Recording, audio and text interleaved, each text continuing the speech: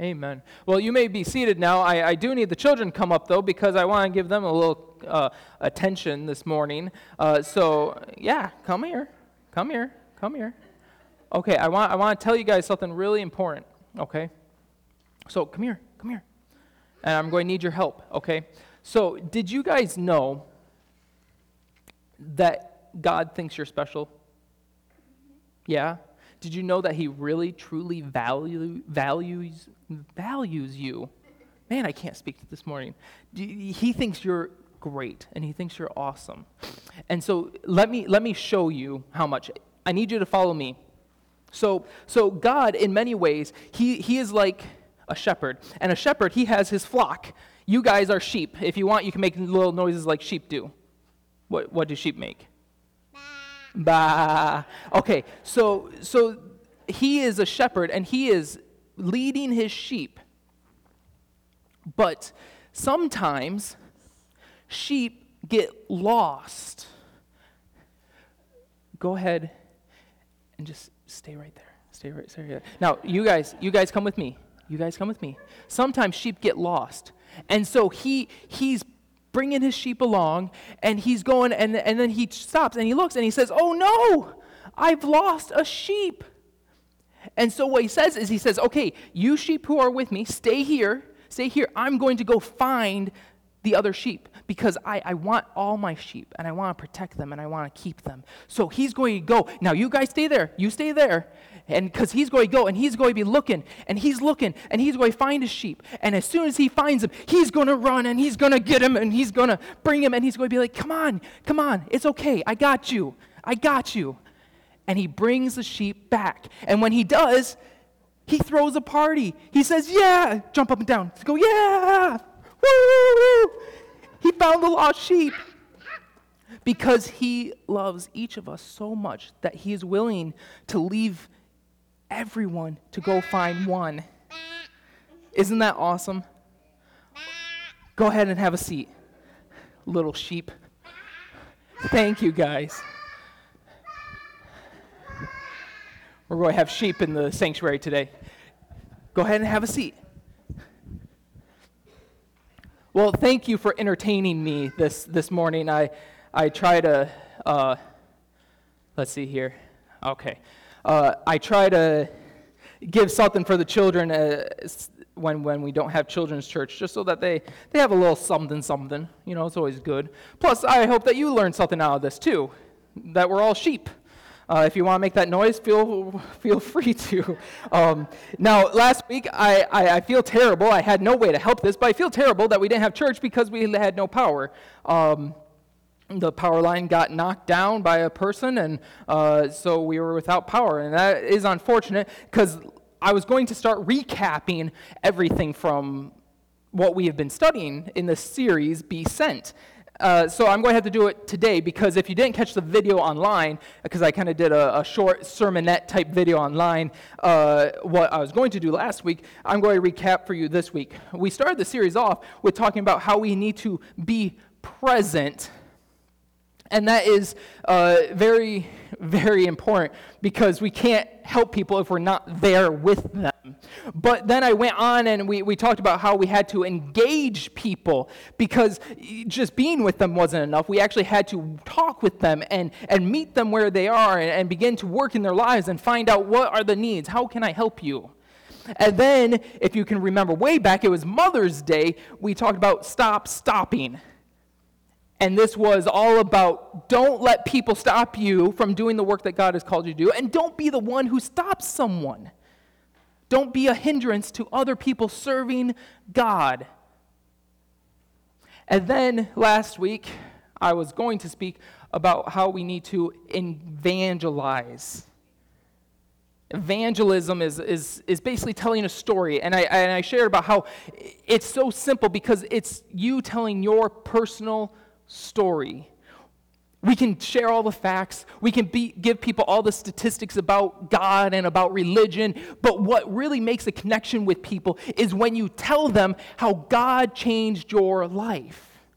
And so that makes evangelism so much easier, because you know your story. You know what God has done in your life, and you know how amazing it is. And so you have been given the best tool to help people know about who God is. And I talked about how we need to work together as a team. I even went so far as to say that we don't work on commission. As Christians, we don't work on commission. We don't get special bonuses at the end of the month for how many people we bring to salvation. It's a team effort. And so working together by sharing multiple stories helps give a better shape of who God is. And now we move on to N, which is no one left behind. And that's what we're going to be talking about today. If you have not got it yet, I'm actually talking through the words be sent. I'm trying to be clever. I don't know if that's working, but this will help you maybe remember, be sent. Okay, these are the steps to be sent. But this is where we're going. Now, Memorial Day weekend, as I was saying earlier, it's a time where we remember those who served, and we show them a certain level of respect and honor for their service, and especially those who gave their lives.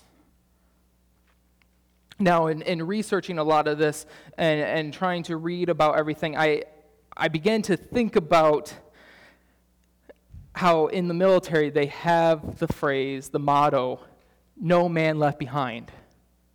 It started with the Marines, but then it branched out into all the groups. And they believe that. To their core, they believe that. No man left behind. I was reading about one story where they actually, a Marine went back to save some guys, and he got shot twice while trying to rescue guys who were injured on the battlefield. Because you don't leave a man behind. In so many ways, this idea of leaving no man behind doesn't make sense. Because as a military, you have limited number of resources. Someone dies on the battlefield, you can't just resurrect them. And so you have to be smart about how many people you send into battle.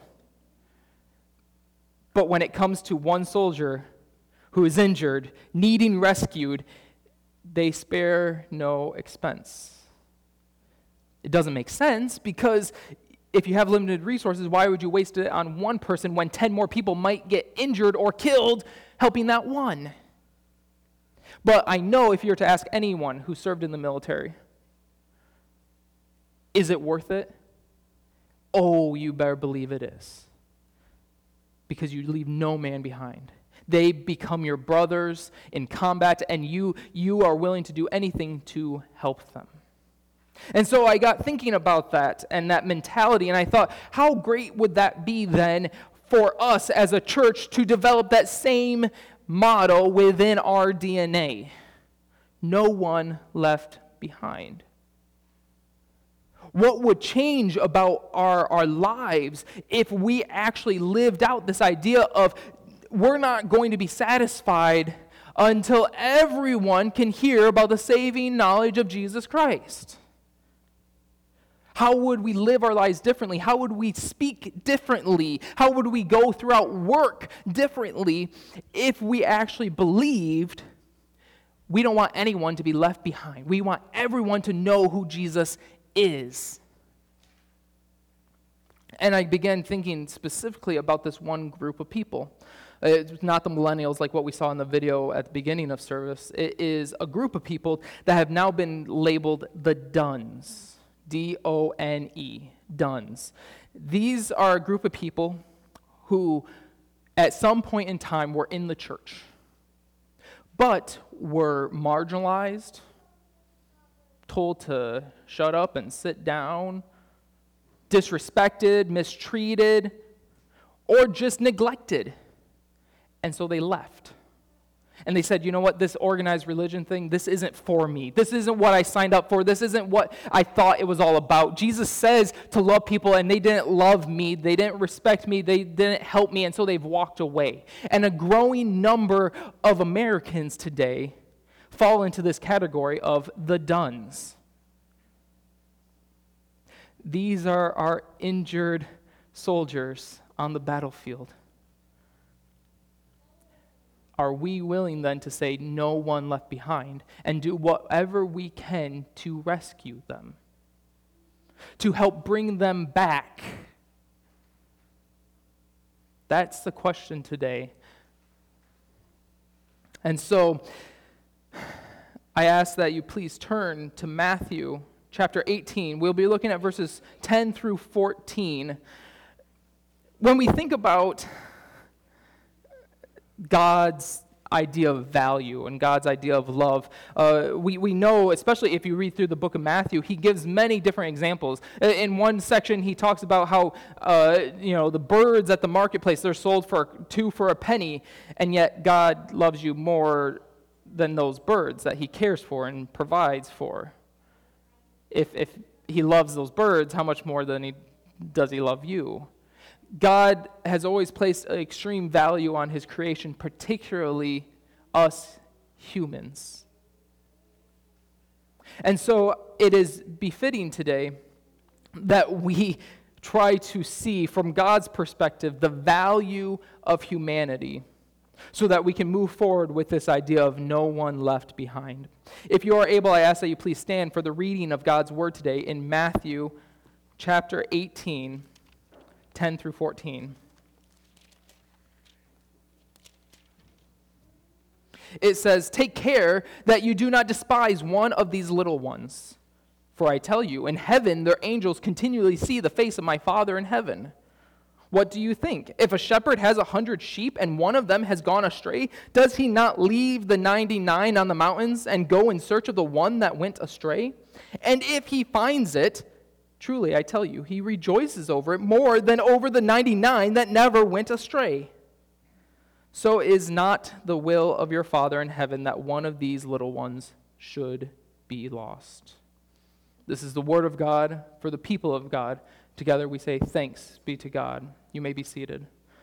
Heavenly Father, as we look deeper into your word today, as we wrestle with this idea of leaving no one behind and what that means for our lives and how that should impact us, I pray that your Holy Spirit may guide us, spur our hearts.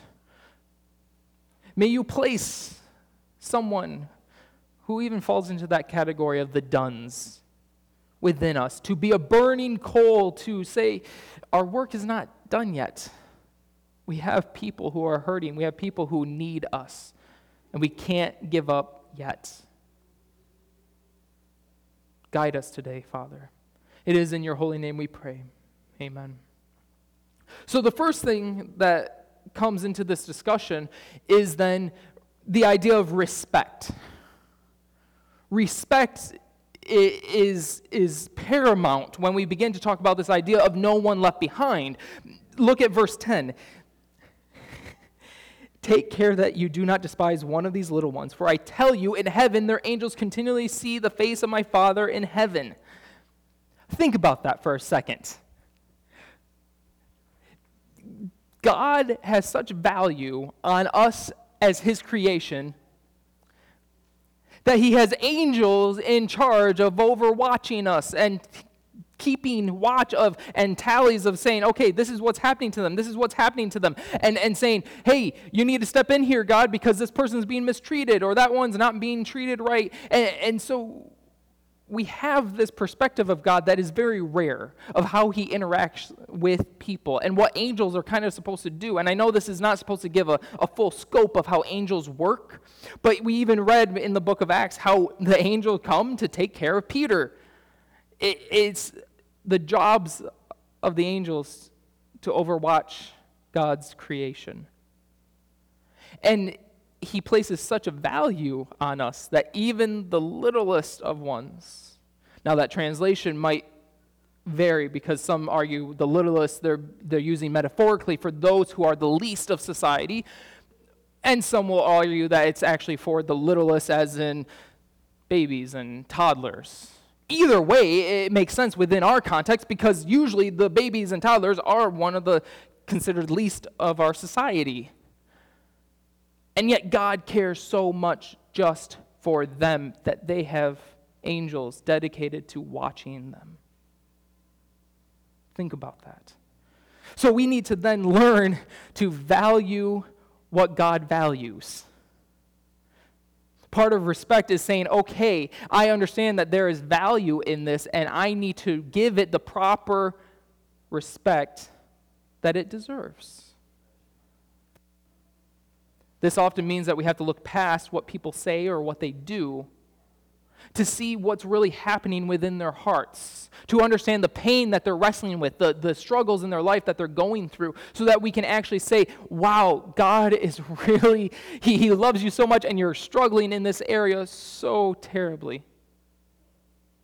And I want to help, instead of being pushed off by the fact that they're just a bitter person that's always grumpy. Furthermore, it means that we have to learn to appreciate our strengths and our weaknesses. Within the church, we have both of these. We understand this. I have strengths and I have weaknesses. I feel like some days I have more weaknesses than strengths, but that's the way it is. And we have to learn to value both of them equally among all of us. Some of our strengths are not always so apparent. I've been following this gentleman who is on YouTube who he is ex-military, and now he's all about trying to help teach people how to defend against people who want to bring violence.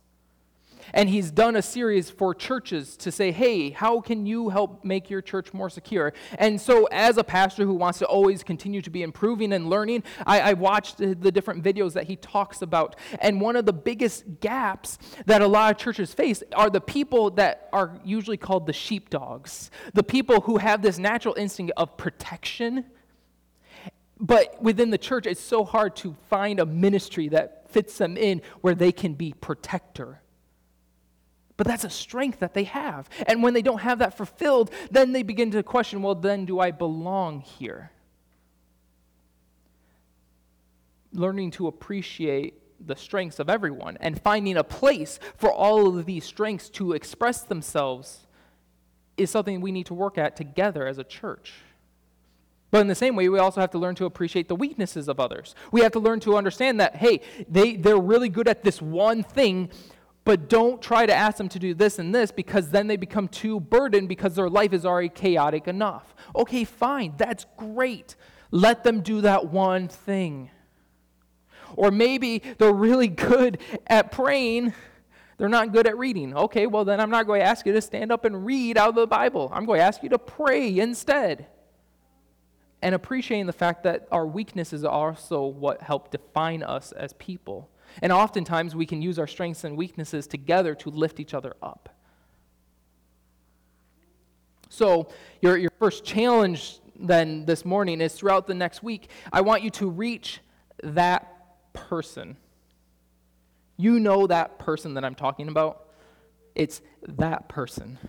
That person that you struggle with, that person that you don't always get along with, that person that sometimes when you talk with them, you say, oh man, now I really need to go to the altar because that did not go so well. That person that can make you want to just get frustrated. Reach that person this week. Find a way to encourage them, to give them words. It might be a neighbor, it might be a coworker, it might be someone else in the church. Find a way to offer encouragement to them. Find a way to get a perspective of their life. Because very often, the people that we butt heads with the most have some of the best things that we can learn from one another.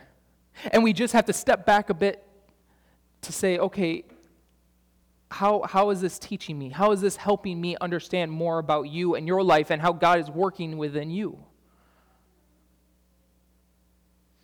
Now, one of the easiest ways for us to leave no one behind is to not lose anyone in the first place. And I guarantee that as we practice this idea of respect, we will not lose near as many people. We will not have the duns flooding away from our church because we'll be showing them the respect that God has for them. But of course, that's not foolproof. There are still people who will walk away. There are still people who will struggle. And so we need to learn to then also extend that respect out beyond the church to others so that they too can feel that value that God has within their lives. Now, with respect, there also comes the idea that we need to restore something that has been lost. Think of what Jesus says here. He talks about the sheep. They leave. I love it. What do you think? Tell me what you think about this. A shepherd has 100 sheep and one of them goes astray. Does he not then leave the 99 to go and search for the one? Of course he does, because they're all valuable. He goes to restore them. As a church, we need to appreciate the idea of restoration as well, but that often means we have to risk resources for people. We have limited funds, we have limited time, we have limited usage of space, and we have all these things that we need to say, okay, well, if I do this, then I can't do that. Well, that's all fine, but that all comes with the predication of people first. Because we're valuing people the way God does, right? And so then we say, okay, it doesn't matter what resources I have to expend. It doesn't matter what time I have to give to this, what kind of dedication. I'm going to do it because that person is of more value than the money that I can have, the time that I can have to myself. And so we risk losing these resources for the people. And sometimes the thing that we most is leaving the 99 good people to go help that one.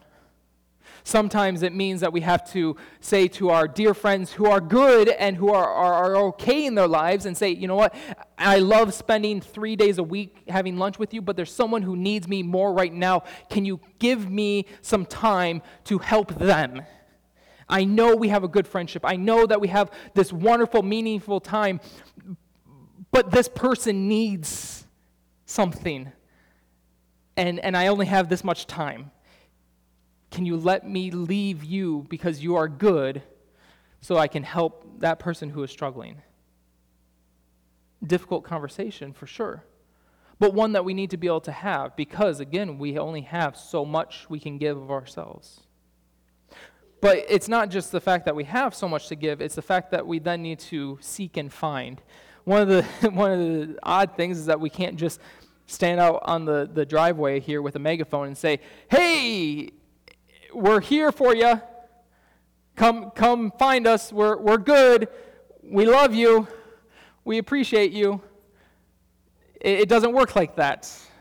For some strange, odd reason, that doesn't have quite the draw to have people say, oh, I guess I should come here. I guess I should be found. No. The shepherd leaves the sheep. He goes to find the one. We have to actually put to action. And what I wrote here as I was thinking about this, by doing this, we actually show them the value that they have because we are physically demonstrating the spiritual desires of God. Did you get that? By doing this, we're demonstrating the value that they have because we are physically demonstrating the spiritual desires of God. We are putting feet to the words that we say. So, I ask you then, who is lost around you? Who is that person that has walked away? Who is that person that cannot find the path back to the sheep? Who is that one person that you need to then build that relationship with? Maybe throw some resources at, some time, some money. Maybe have some of your other friendships go on the back burner so that you can build a new friendship with someone else. Who is that person who needs you to go and find them? And what then are you going to do about it? What are you going to do this week to actually build that friendship? Whether it's making up a card for them, I know we have some of the card fanatics, or giving a phone call, or reaching out, even on Facebook. If it's a very, very new kind of friendship, sometimes the very shallow ways of building relationships are one of the best ways to get that ball rolling. So look around you and ask yourself, who is it that is lost that I can reach out to? Who is it that was hurt by the church that I can show that still has value in God's eyes? Finally, then, we rejoice. We rejoice. We look at this here. And if he finds it, in verse 13, truly, I tell you, he rejoices over it more than over the 99 that never went astray. Now, with this idea of rejoicing, I think that we need to understand that failure is an option. Okay? Failure is an option. He says, if he finds. Failure happens. As much as we want to, we can't save everyone. And we have to be okay with that. We have to live with the mentality that we're going to save everyone and live with the fact that we will fail with some. And that's okay. It's not right. It doesn't feel right, and that's not what God wants. But it is okay because there is a reality that some will never want to hear. There's a reality that some will never want to accept it. But that doesn't give us the excuse to not try. It doesn't give us the excuse to be lazy about it. And oftentimes, failure teaches us the best. When we reach out to someone and it fails miserably, it can teach us about ourselves. It can be a time of God teaching us about his love and compassion that extends to people who will never accept him. Failure is one of the best teachers you can have, as long as you let it move you forward and not keep you back. But when we do have those that we find and we bring back, we need to express their importance. Be happy about it. One of the worst things we can do as a Christian is we have someone, we reach out to them, we love them, and then they come to Christ and we say, yeah, woohoo, great, come and every Sunday have a seat here and stand when you're told to stand and sit when you're told to sit, sing when you sing and jump how high, and just do that. And that's all we ever give them is okay, great, glad you're here, keep coming so we can tally you as a number. Is that how God values us? Is that how God actually says, I love my people? No. So express how important they are. Express how valuable they are. This is why we take these times. After service, we're having a potluck. This is not just any ordinary potluck. This is our end-of-year celebration. Woohoo! Another year of all of us joining together, worshiping God, serving our community. Another year of what God has done in our lives. And this is a time of celebration to express how important you guys are to the kingdom of God. We need these things. And so my final challenge then is throw a party, okay? Throw a party. Yes, woohoo! Whether it's pizza and a movie for the teens or anything else, throw a party. If someone really comes to be a believer in Christ, we need to celebrate and we need to show them how wonderful it is. And we need to just throw a party to say you are loved and you are valued. So let's celebrate how great God is and how much he loves you. It's okay to party. With stakes so high as people's salvation, we need to rejoice over every single victory we have. It's not always guaranteed that we'll be successful. And so every success we have, we give glory to God and we celebrate that fact. No one left behind. I want this to become a part of our DNA. I want this to become a motto that sticks in our head so that we think it every step of the way. How would your words change today if you believe no one left behind? If you believe that you are the one that can have the responsibility for making sure no one's left behind? How would your actions change to your coworkers, to your friends, to your family members, to your neighbor? How might you speak differently to them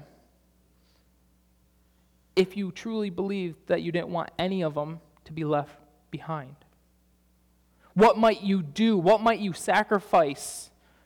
Maybe giving up a couple hours of TV to go talk to them, or giving up some food to go share a coffee cake with them.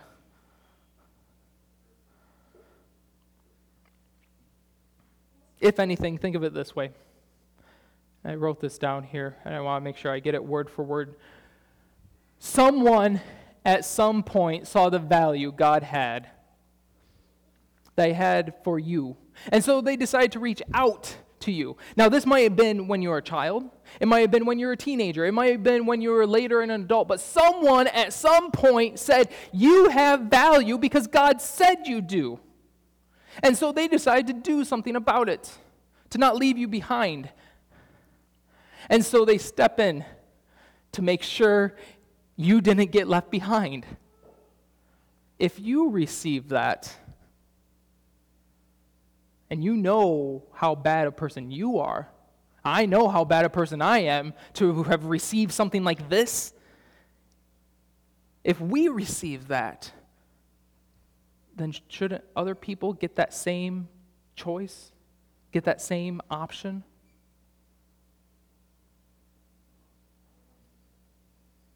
Let us pray. Heavenly Father, as we continue to work through these ideas of being sent, this idea of leaving no one behind, this idea of trying to actually do something with the faith that you have given us, I pray, Father, that you help us to take these steps, to respect people, to respect the value that you place on them, even if they're totally strange and weird and not like us. May we learn to value them because they are your creation just as much as we are your creation. May we work on restoring broken relationships, the ones who have been tossed and turned and wrecked by this world and by the church. May we find ways to restore with them the value that they have, to love on them and to show them that there are people who do believe that they have purpose in their life. And then help us learn how to rejoice, to throw a party, to celebrate the fact that you love us. Thank you for this, God. Thank you that people didn't leave us behind. Help us to go then into the future and leave no one else behind. Our most holy Heavenly Father, we thank you that you never gave up on us.